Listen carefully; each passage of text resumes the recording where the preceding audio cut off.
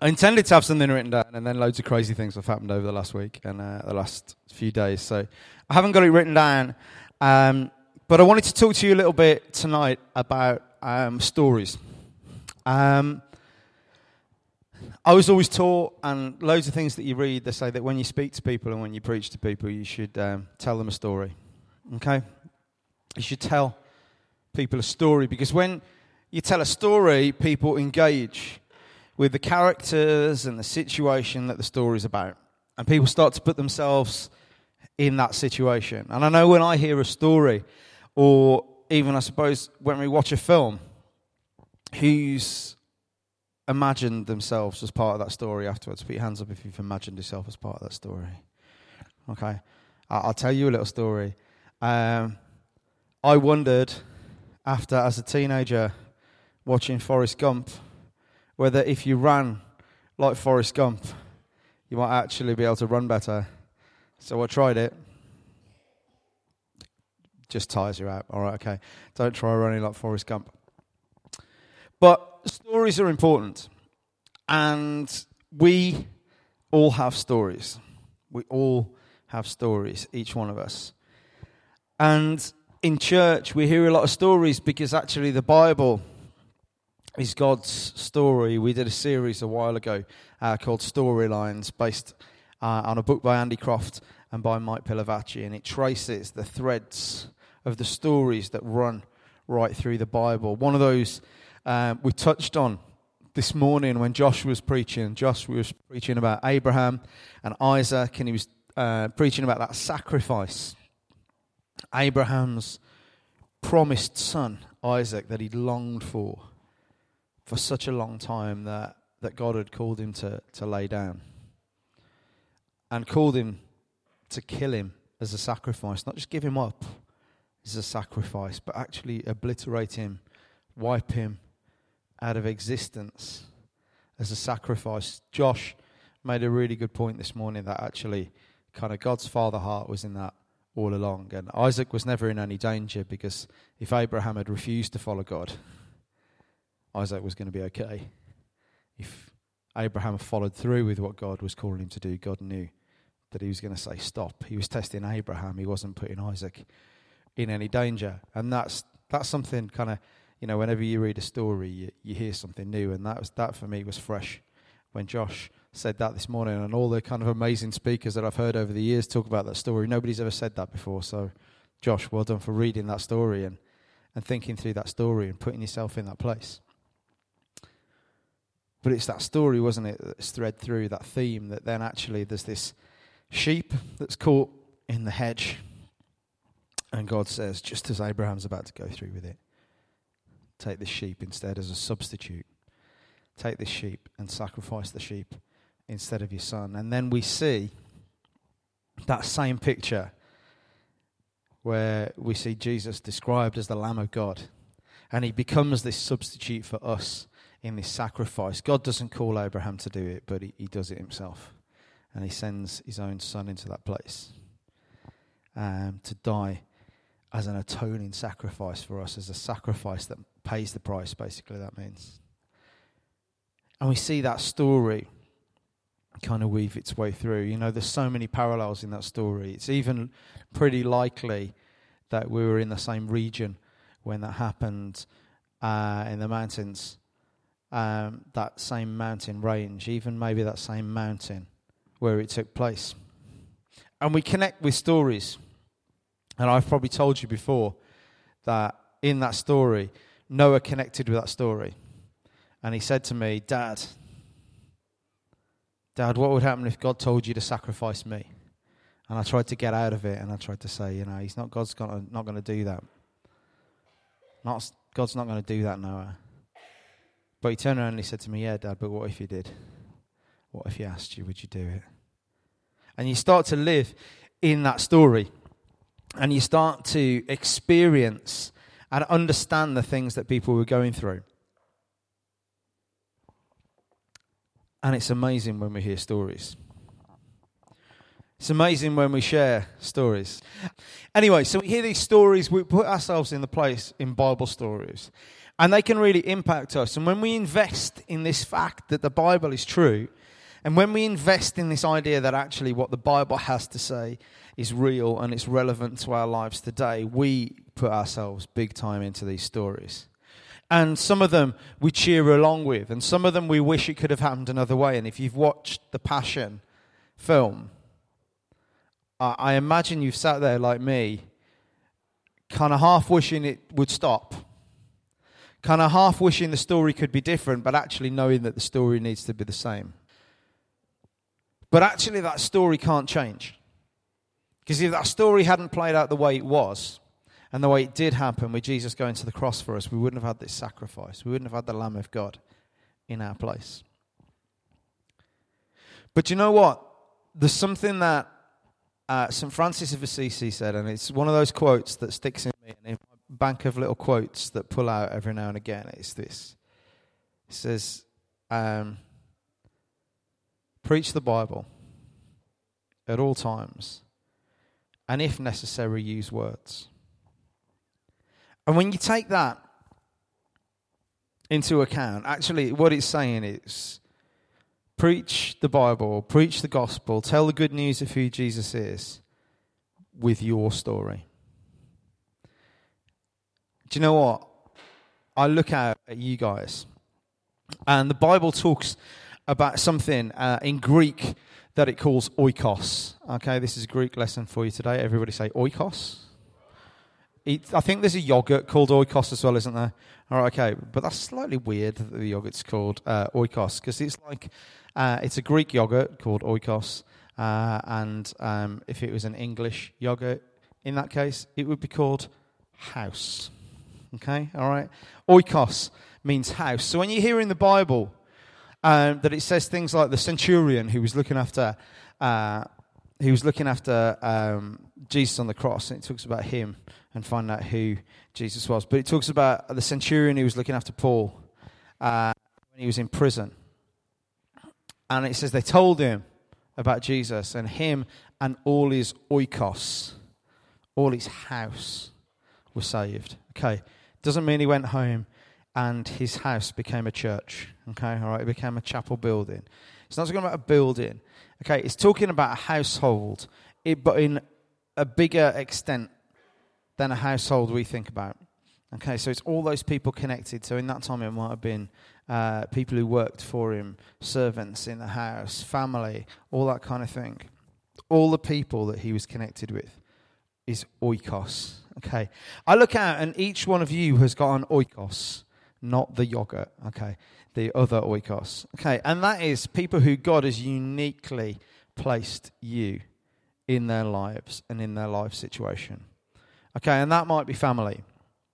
Okay, that might be your friends. That might be the people that you go to work with, the people that you sit by, the people you talk to at lunchtime. Everybody kind of has around, I think it's 8 to 16, is that right, Ruth? 8 to 15. 8 to 15 people who would be in their oikos. Okay, each person has... There's strange noises coming from beyond. Just because we can't see you doesn't mean we can't hear you, children. Okay, where was I? Oikos. Okay, everybody's got their oikos, these people that they influence, that God has placed in their lives. Okay, when I look at each of you, and when I think that each of you has got all those people that you can influence, the thing that they're investing in, the thing that they are invested in the truth of, invested in the relevance of, is likely at the moment not the Bible. It's not the Word of God. Okay, but it's actually you. The story that they're likely to hear, the story that they're likely to respond to, is not the story of the Bible, but it's the story of you. You are uniquely positioned to influence and tell a story to those people. In church, in Christianese, if you like it, we call that a testimony. Okay, we call it in church and we call it in court. Okay, and we pretty much call it that nowhere else. Okay, but a testimony. We say we're going to give a testimony about what God has done in my life. And actually, that just means I'm going to give a story. I'm going to tell you a true story of what has happened in my life. I have heard some absolutely amazing testimonies over the years. I've heard some people that when I've heard them speak, their story is so amazing, their story is so incredible that I can't help but be captured by it. I can't help but think that is incredible. And I grew up in church kind of wishing for a better story. I looked at my story and where part of it starts, and Mum can tell you the date, but I can't. I think it was May the 13th, 1985.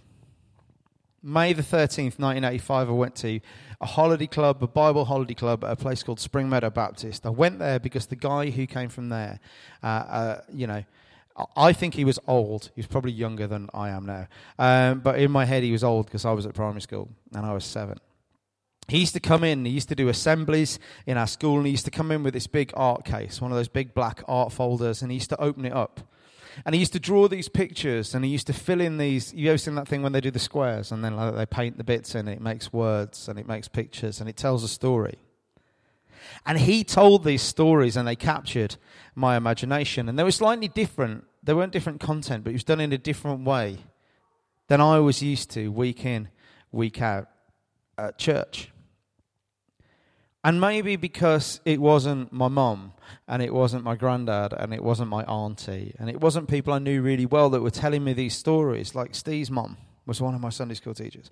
Maybe because it wasn't these people I knew really well, in that case, something captured my imagination. But he told a story, and I loved it when the teacher said, Pastor Flavel's coming to do the assembly today. So when we had this chance to go along to Spring Meadow Baptist Church, okay, it's just down in Old Hill, I wanted to go along. And he told the story of Jesus, and he told the story of the gospel. And little 7-year-old me, with kind of like white blonde, kind of not quite so curly hair, I said, you know what? That's a story that I identify with. That's a story that I've witnessed to in my own church. And now I want to follow that. And I want to give my heart to Jesus. And I became a Christian on that day in May in 1985. Being a kid that had gone to church all his life so far, all 7 years of it. And I carried on. And I came to church every week. And I went to places like Peckwood to go on camp and stuff like that. And all the way along, my life just seemed like this kind of humdrum life. There was no exciting story. And people would come into church as I was growing up and going through teenage years, and they would share these stories of how they came from some terrible thing that had happened to them. And they came to faith in Jesus, and they came to understanding his story, and they changed. And I would be jealous for their story. I almost kind of, in my mind, was considering, why don't I just be really bad for a while, and then ask Jesus if he can make me better again, just so I've got a story to tell. And that's going to help people to know Jesus, because why would they want to listen to my story? Because my story is nothing special. And I went on, kind of growing up as a Christian. And I loved being in church. Loved being around the church. And I wanted to be here to the point where me and Steve and a few mates would kind of like give any excuse to set something up and do something at church. And like, we'd have an event on at 7 o'clock on a Saturday night, so we would need to be there from like 10 o'clock in the morning to set up and get everything ready and be around church, because church was a place we loved to be. But still nothing special was happening as far as I was concerned. Nothing different was happening. There was nothing for me to tell a story about. And I'd been growing up, and I stood in that pulpit, stood here, aged 11, preached my first sermon. It was probably more here, and kind of reaching up. Everybody used to preach from the pulpit in those days. And maybe I was a bit different to my friends, and kind of they saw me as different, but it wasn't different in an exciting way. I was different because I didn't swear. I was different because I didn't play football on a Sunday, however much I wanted to. I probably wasn't anywhere near good enough at that point to play football on a Sunday anyway. But I was different. Steve will tell you the same. We were different to our friends, but not in a way that was exciting, in a way that they didn't kind of get their head around and couldn't see why we were doing it.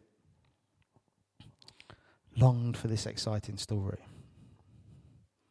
And then bit by bit, as my story carried on, as I grew up, I started to actually realize that God was doing some amazing stuff roundabout.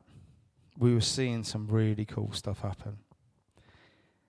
As I grew up through teenage years and college, I started to see some incredible things.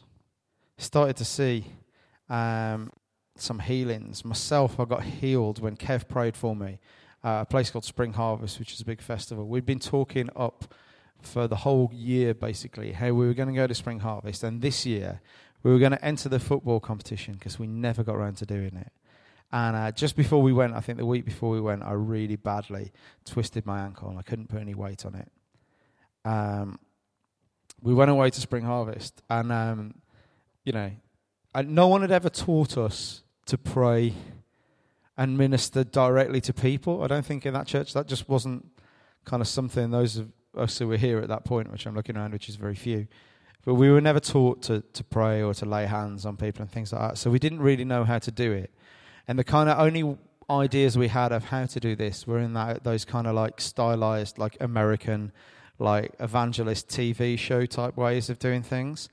So Kev Oakley, who at the time I suppose must have been about, 14, 15, in a queue for keys at Minehead Butlins, which was the venue for Spring Harvest, with kind of hundreds of Christians milling around, waiting, queuing. The event hasn't even started. Kev provides the main attraction, by grabbing me unceremoniously by the ankle.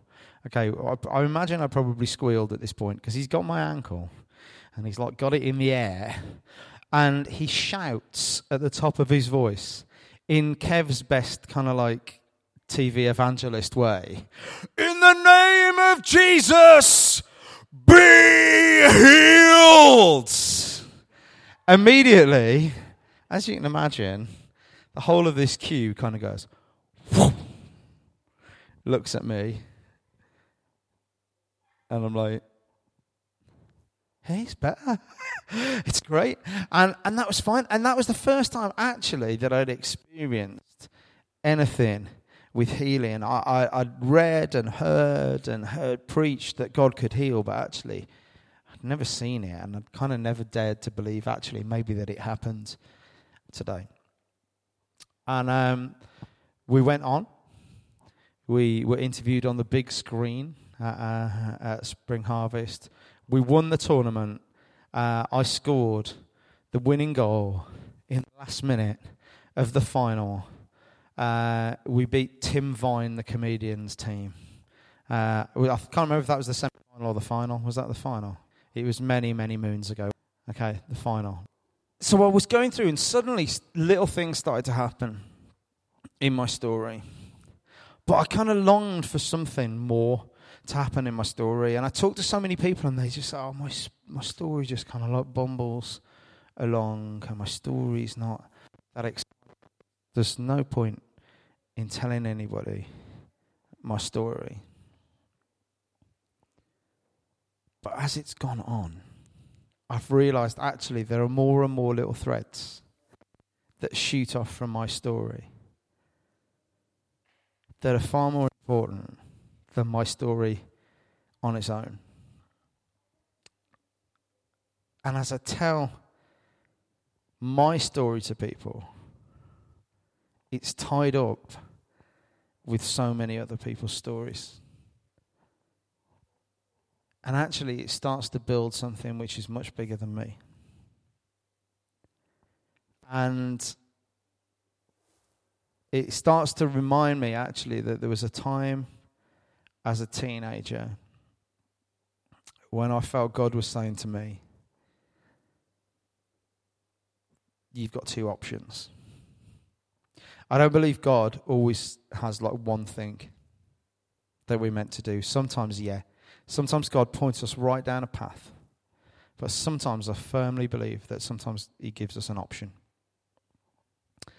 And I remember really clearly the first time I kind of remember thinking, is God speaking to me about this? This is God. And it was so clear in what he was doing that it said, like, I'm giving you two options. Either you can have a life of blessing where you get to do everything you want to do with your music. You get to be on a platform in front of loads of people. You get to directly influence people from the front of somewhere. Or I'll put you in a place where out of what you do, so many more people go and influence their people. And at that time, I desperately wanted to be the next big Christian singing artist, be in the next big Christian band. Daymac was going to go on a world tour with Steve as our manager and art director, and me and Steve's brother James, and a guy called Yestin afterwards, and people like this. We were going to take over the world of Christian music, and we were going to bring everybody to know who Jesus was through doing that thing. But actually I chose and said to God, do you know what? I want to see other people's lives changed and send people out. And I didn't really know what that meant, but actually, as I prayed, I knew that was what I needed to do. Partly because I think my personality, especially the way I was then, wouldn't have coped well with being on a platform in front of loads of people.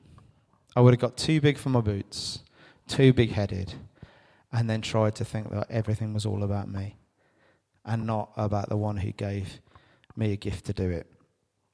And I believe at that point in making that choice that God kind of changed something in me and changed some of the way that my character is and some of the things that I can do and some of the things that I'm good at.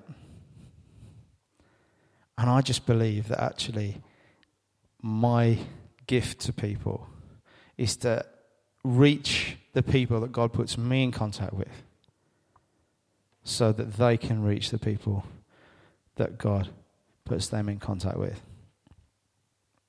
Stories connect into people. Stories connect into lives. Stories connect into hearts. And actually, you've all got a story. My story, I still look back and think, oh, I could do with some juicier bits in this story. But actually, it serves its purpose as part of a bigger story.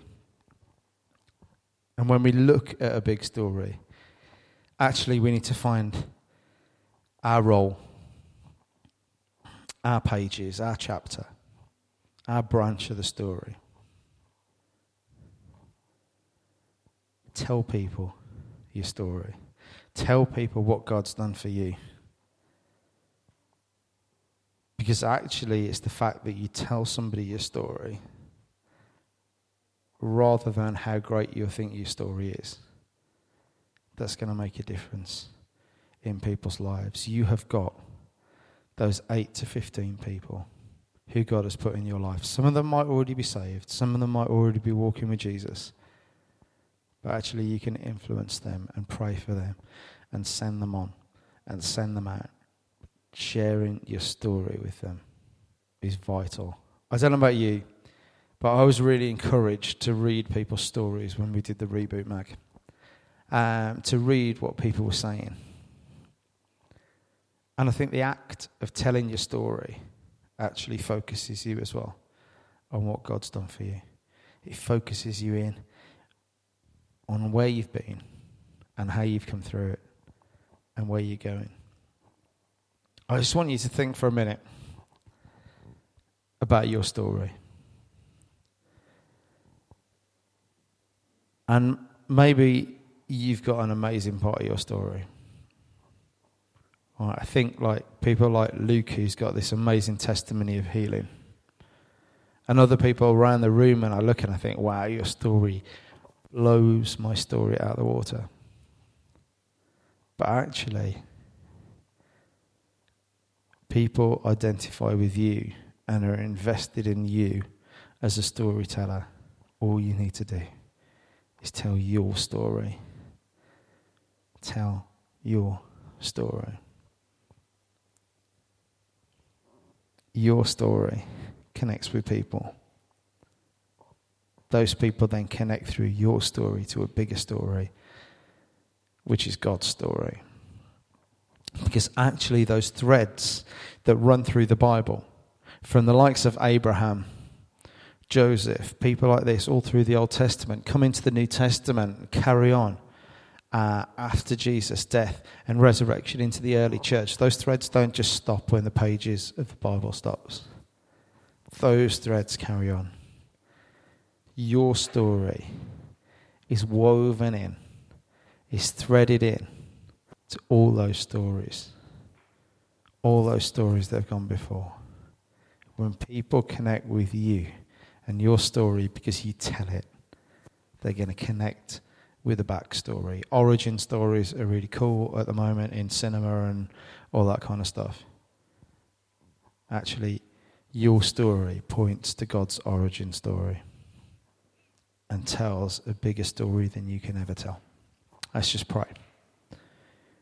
Lord God, I just want to thank you that you give each and every one of us a story. Thank you that as we journey with you, Lord God, as we follow after your heart, Lord God, you take us on a journey. And God, maybe we're in the early chapters of our story, or maybe our story's been going for a while. God, maybe we think it's really got nothing to it. God, or maybe we know that you've done something amazing, Lord God. Thank you that we all have a miracle in our story if we're saved by you. Lord God, the biggest miracle of all, the miracle of death to life. Lord God, everything else is an addition. But Lord God, I just pray you'd help us to release our stories into those people around us, Lord God, as we influence people for you. Help us to preach the gospel. Lord God, help us to use our stories, to use our lives to tell your story. We ask it in Jesus' name. Amen.